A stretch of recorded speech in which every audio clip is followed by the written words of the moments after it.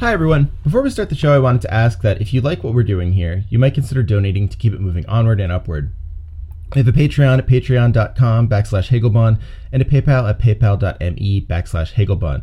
$5 a Patreon will get you bonus episodes, but even $1 helps more than you can imagine, because No Cartridge is funded by listeners like you. Thank you.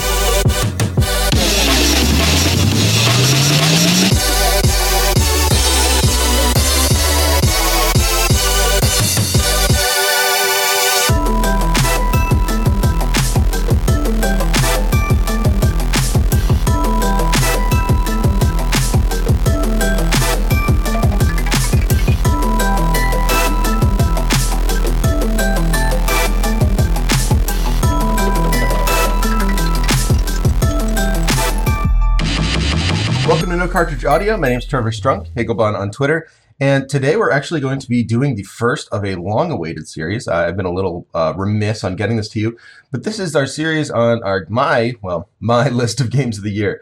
The GOTY list, we are calling it The Heggies. If I had a theme song for it, it would go in here, but I don't.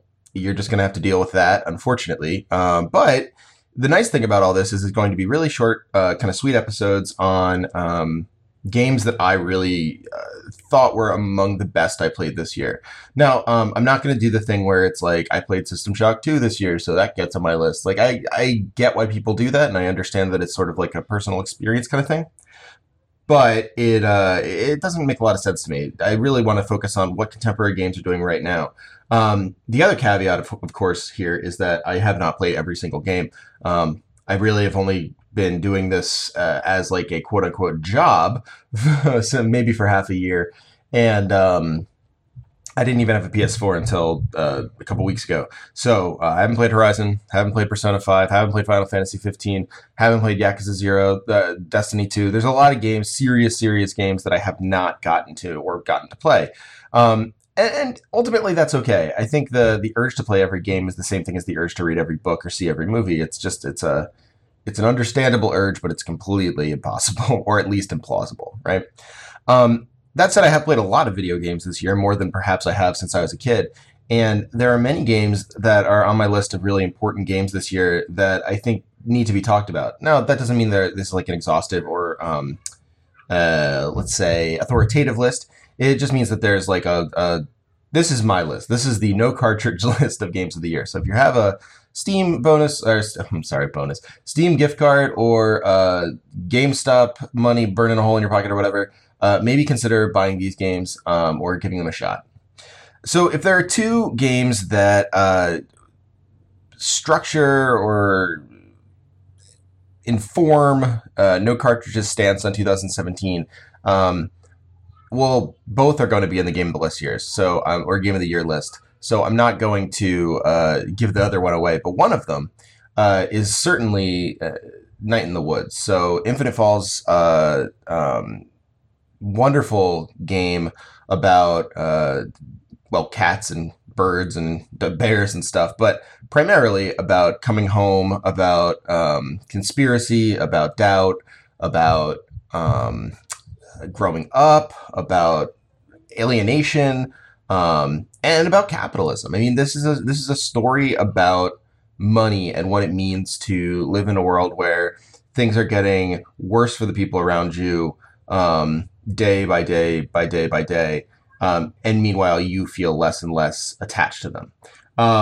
There's a lot to say about Night in the Woods. I think one of the things that people got a little frustrated about was that it was not your typical sort of like difficult game. I talked with Scott about this. Scott Benson, one of the developers, one of the writers. I'm sorry, he would be angry at me if I said that, but one of the writers, along with his partner Bethany Hackenberg and Alec Kaloka. This really small studio kind of created this game and produced something that was not, as I said, difficult. Although Scott said on the podcast that he's a big fan of Dark Souls, he's a big fan of difficulty in that way. There is a kind of like gamer mentality that goes into this game, or sort of traditional video game mentality that goes into this game.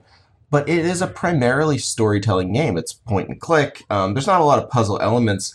It is kind of what you might call a walking simulator, but it's a platformer too. You can jump around on wires. You can find secret areas.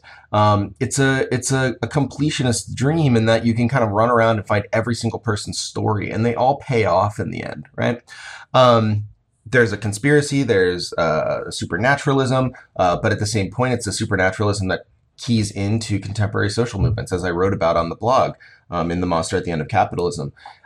It really is. I mean, there's critiques to be made if you want a game that is, I don't know, like if you just wanted, like if you played Doom, right, 2016, which was one of my other favorite games that I played in the past, although it would have been last year's GOTY. If you said you played that and you said I just want more of this, I don't think you'd like Night in the Woods necessarily, but I think the mini games are really fun. I think they are self-aware.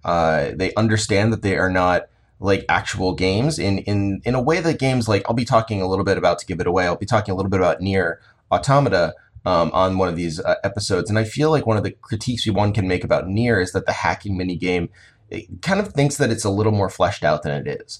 All of the mini games in Night of the Woods, the knife game that you play with Greg, the bass when May plays her bass guitar and you have to sort of do the Guitar Hero, like all of these games understand, they understand their limits, let me say. Like they kind of get, okay, the bass guitar thing, as Scott said on the podcast, is about being bad at bass guitar. May is bad at bass guitar, and you are too.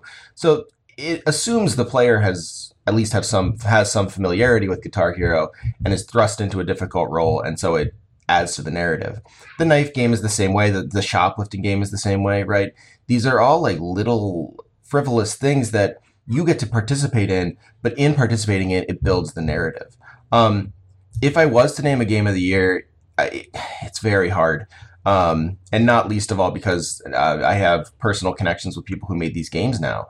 So, that would be very difficult to pick a favorite among my friends and colleagues who have been so wonderful to me this year.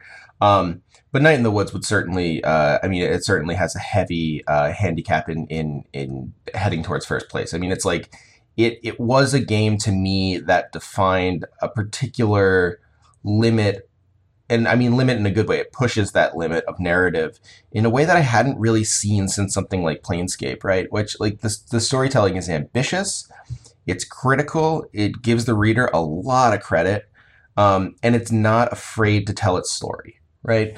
A lot of things been spelled about Night in the Woods. This is not news to a lot of people, but if you haven't played it, and I would say if you don't usually like video games, a lot of my audience has said to me like they don't really play a lot of video games. Try Night in the Woods, and especially now that the Weird Autumn patch is out, or not patch, but update. It's DLC that everyone who owned the game already got for free, which I think is just the classiest possible move. It's improved from what I hear on an already, fairly perfect game in a lot of ways. Perfect in the sense meaning that it is perfect within the sphere of what it wants to do. It does it successfully in my mind. There's more added, there's more characters, there's bass practice, which, again, understands its narrative, right? May gets home, she's terrible at bass, so she wants to practice. It's like, it's great, right? Like, that's just a perfect little narrative bit. So, I won't go on and gush more about Night in the Woods, but I think it is a worthwhile game to get and a contender, perhaps winner of Game of the Year, probably tied with, two or three that are important to me, which we'll get to. But I think if you like story, I think if you like critical accounts of capitalism, I think if you like thinking about socialism, if you've been running around on Twitter seeing some rose emojis or some Marxist-Leninists or people that you think like these people have interesting ideas, but I don't know how to get into conversation, Night in the Woods is a really good start to that conversation. It is honest. It doesn't treat you like a child. It is not always happy. And there are not all happy endings. It's very smart, and it is a coming of age story that somehow avoids, from a literary standpoint, somehow avoids the schmaltzy and predictable elements of the coming of age story. It weaves, different genders and sexualities through it seamlessly without making you feel like you're being pandered to. It talks about decline. If you're a Pennsylvania person, it is a perfect distillation of the center of our state.